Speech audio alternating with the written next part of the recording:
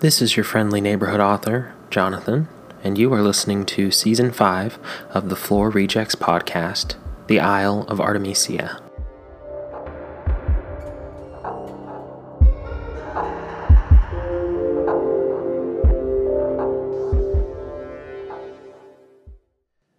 Welcome back to the Floor Rejects podcast. This is your friendly neighborhood author, Jonathan, here with another chapter from the Isle of Artemisia. If you're new here or you're just tuning in after a while, as you know, every week I read to you a chapter of a story I'm writing or working on, and then afterwards I like to discuss it a little bit, talk about things I liked or didn't like, or things I want to do better, or things that are going on with the story. Last week we followed Barrett as he kind of made a little bit more than friends with Anaxos, another of our main characters, the resident on the isle that has rescued him. But at the end of the chapter, another friend who was shipwrecked with him, Crystal, discovers the two of them getting a little bit intimate and kind of throws her hands up at it and just laughs and walks away. But in the last couple of sentences, it's revealed that there's some sort of danger on the isle, and that's where we left off. So let's jump into this week's chapter. Chapter 19, Revelations. Barrett runs straight for Crystal as she unassumingly walks towards the edge of the water, unaware that behind her stood a group of unfamiliar men in various stages of odd dress. They weren't moving, seemingly just staring at her back as she trudged through the sand. "Crystal," Barrett calls, trying to catch up with her. She puts her hands up, still walking. "I'm not going to say anything, Barrett. That's your business." She's cut off as Barrett reaches her and latches onto her arm, pulling her back towards the hut. "What the hell?" she asks, trying to pull free. Barrett points at the group of men, and quickly she shuts up, opting to follow him as he sprinted towards the hut. "X!" Anaxos shouts, and Anaxos comes out from around the side of the hut, smiling dumbly at Garrett. As he spots the others on the beach, he begins to rush at them, past Barrett and Crystal. She rushes into the hut, but Barrett stops short, turning to watch as Anaxos charges at the group of men standing there. There were 4 of them, all standing stoically on the edge of the beach. Anaxos looks as if he's going in for a swift attack, but all the men, as if it had been practiced, take a knee as he rushes them. He slows, obviously unsure as to what they were doing. He stands a safe distance, shouting something in Greek. One of the men looks up at him, saying something in a deep, gruff voice. Anaxos responds, taking a step forward. The men do not move. Then the man who spoke stands. He responds to Anaxos, who takes another cautious step forward, saying something a bit quieter. Barrett begins to walk towards them. He approaches slowly as Anaxos and the apparent leader of the group go back and forth. As Barrett draws closer, he can tell the exchange isn't particularly pleasant and isn't something he was going to understand. He pulls up just behind Anaxos, who's in the middle of saying something when he turns, sensing the smaller man behind him. He turns back, finishing his statement. Then he looks to Garrett. "Go back, Barrett. They're not here for you," he says. Barrett looks at him, then the others. "Who are they here for?"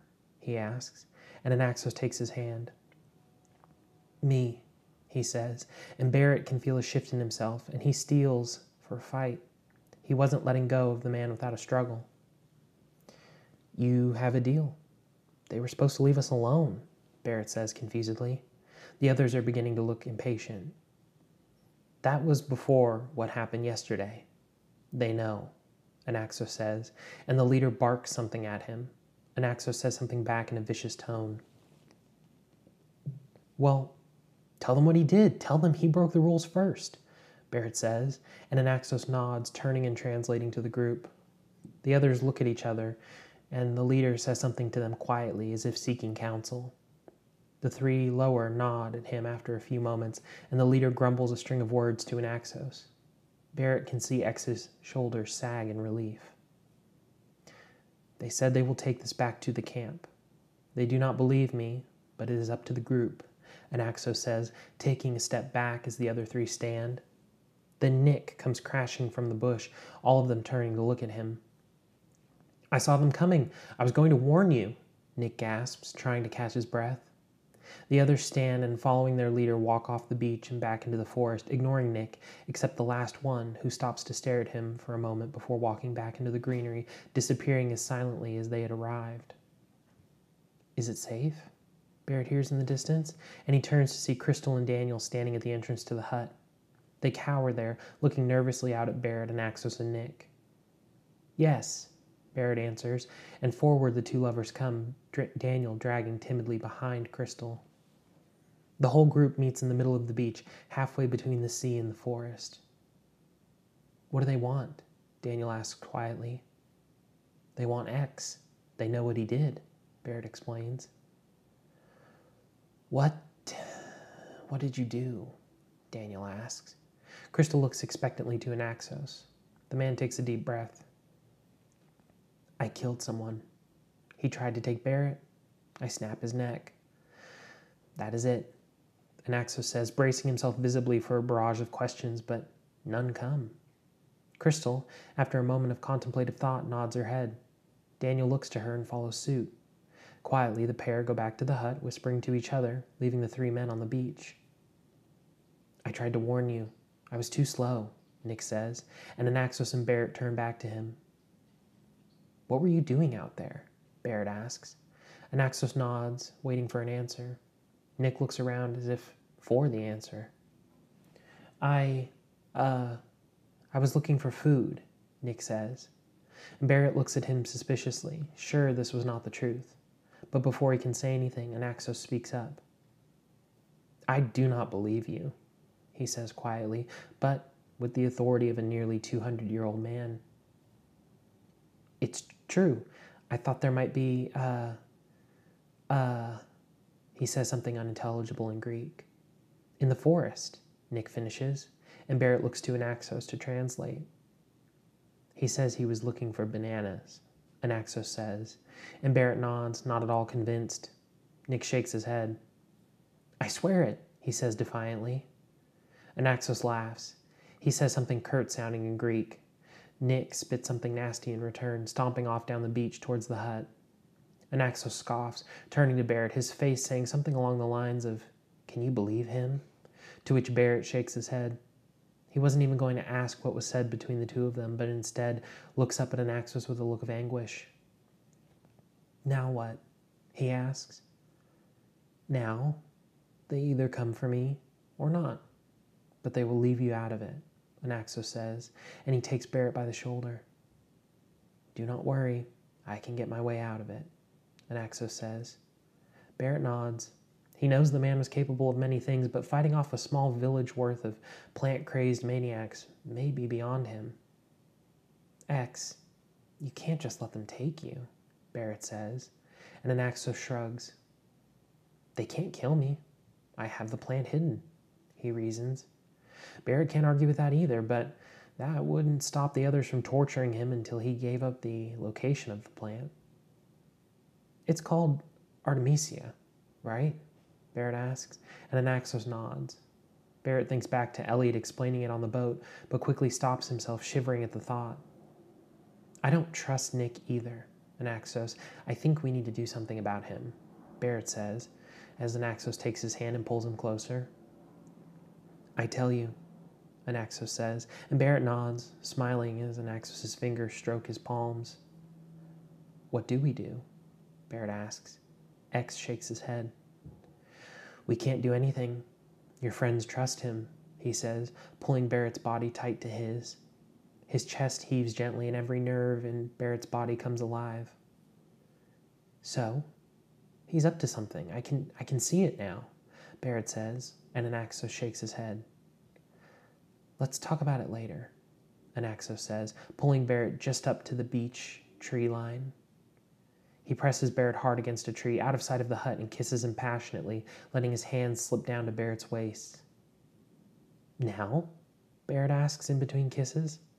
Anaxos nods his head, never opening his eyes, and dives down, kissing Barrett's neck, making the smaller man groan. Barrett sinks his teeth gently into Anaxos' cheek, smiling as the man moans, beginning to nip at Barrett's collarbone.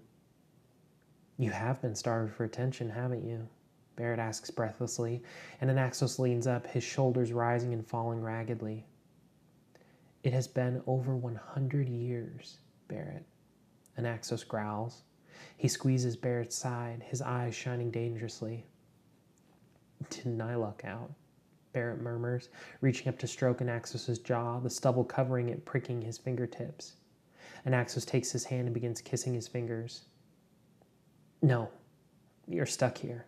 You are not lucky, Anaxos says, as he gently sucks at Barrett's index finger. He was deadpan, but Barrett laughs out loud and Anaxos smiles.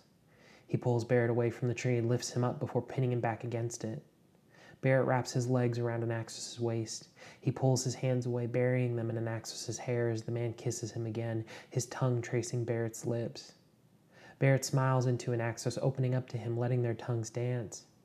Anaxos is grunting, his hands running frantically over Barrett's tense body, through his hair, down his arms, up his thighs. Barrett pushes him back, pulling his shirt over his head. Anaxos' eyes narrow and he leans down, suckling at Barrett's erect nipples. Barrett moans, his eyes rolling into the back of his head. He pulls Anaxos' hair, leaning the man's head back, and begins to devour him, licking and sucking at his neck, tracing his tongue up and down Anaxos' rigid, hot skin. God, I can't believe you would want me, Barrett moans into Anaxos' ear.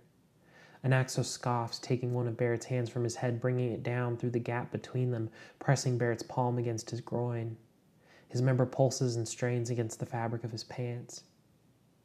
Believe this, Barrett, Anaxos grunts, letting Barrett slide down his body and back to his feet.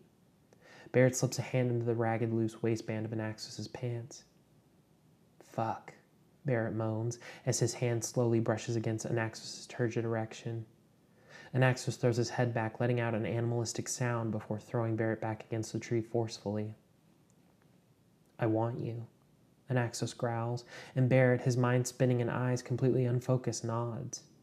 Anaxos springs on him, struggling with his button fly. Barrett undoes the tie that keeps Anaxos' pants tight around his waist. Just as Barrett's ready to pull them down and continue down this path, a sound comes from their left. The pair turn to it, hands in each other's pants. Daniel stands there staring up into the canopy, doing anything to avoid eye contact with the pair of them. Guys, we need to talk, he says awkwardly before turning and walking back towards the hut. They withdraw their hands from each other. Seriously? They can't wait? Barrett grumbles. Anaxos chuckles deeply. He laces his pants back up. We will get what we want soon enough, Anaxos says, smiling and patting Barrett's shoulder before bounding off back towards the hut. Barrett follows, annoyed but curious as to what his friends wanted. Okay, so this is our first intense chapter of this story. We've had them in the past. We know how they go. We don't need to focus on it. What I like specifically about this chapter is that Anaxos gets to kind of take charge, take the lead here, and Barrett doesn't shy away from him. In the past few chapters, we got some of that in the last chapter, but the chapters before that and any flirtation, any hint of interest, Barrett just kind of shut down. But now we're starting to get to the point where the two of them are just kind of into each other, and we're not dealing with the will they, won't they. It's the when are they going to type of thing. So I like that. I like the way it plays out. I like that we're taking this in steps and that every time they get a step closer, they get interrupted. And so when it finally happens, they're going to make sure that they're not interrupted, which might be the next chapter. It might be a sideline chapter where Barrett gets pulled away by Anaxos from the group and they go fuck in the woods. Why not? Why not? It's my story. I can do whatever I want. That's what I like about this chapter, is just the way that they interact with each other. I like that they're honest. I like that Barrett laughs in the middle of it. I like that they're calm, and that this nervous sort of I don't know what Barrett would be considered. This nervous protagonist, I guess we'll call him, is so nervous all the time, and then he calms down as soon as this man is wrapped around his finger. He's just so calm and so interested, I guess. So I like that about this chapter. One thing I know I can do better is pronouncing Barrett's name, because I'm pretty sure I called him Garrett a couple of times. Am I going to fix it? No. I'm just going to leave it because I just worked a 10-hour day and I'm tired. But I, I like this chapter. I like that we're moving things along, but we're also progressing in the romantic storyline between Barrett and Anaxos, and Nick is kind of falling to the sidelines. I like that Barrett admits to Anaxos, I don't trust him either. I believe you. I don't know what's going on with him, but I don't like it. I think a lot of times in stories, it's just kind of one of those, it goes unspoken that they began to agree with each other or whatever. No, I like when characters say what they're thinking, which is, yeah, you were right, I was wrong. Sorry. My bad. And I like that when Anaxos tells Daniel and Crystal, yeah, I just killed somebody, they're just kind of like, okay, yeah, you just killed somebody. We're stuck on a desert island. We've been abducted. There's a magical plant. Okay, that tracks. Cool. We're going to move on.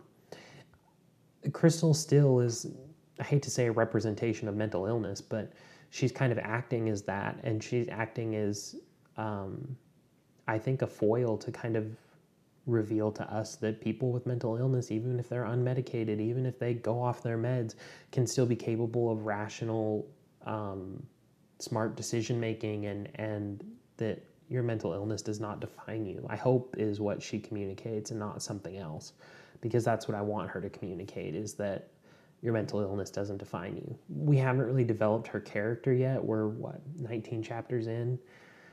We should probably get to it. And by we, I mean me. And by me, I mean the person sitting in front of you with bags under his eyes, like losing his mind. Some exciting news, interesting news. I recently applied for a job. Well, I thought it was a job. Turns out it's not a job. It's more like an opportunity to work with a company that develops novels and publishes them. And they specialize in LGBTQ stories, romance stories, vampires, werewolves, and something called forbidden romance. I don't really know what forbidden romance. Let's look that up, because I kind of want to know what that is before I get myself into it. If it's what I think it is, we'll be fine.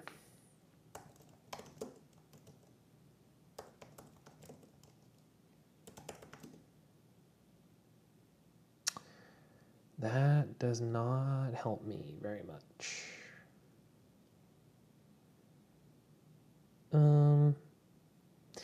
I think I'll be fine. But I applied for this, what I thought was a job, and they got back in touch with me and said, well, it's not a job. It's more like you write stories, we publish them, and if you make any money off of them, you get a share of it. So I have a Zoom call with that company tomorrow to see if anything comes from that, because I'm trying to get my foot in the door anywhere I can to make my dream a reality, I guess. It's unpaid. They require 2,000 words a day, which will be tough. And I'm hoping that some of the stories I've read to you guys, and this might play in my favor for the first time ever, because there's not very many of you, maybe it will be okay that some people have heard the story, since they're not fully finished published stories. And maybe they can be published that way, with actual covers and titles and proper formatting and all that stuff.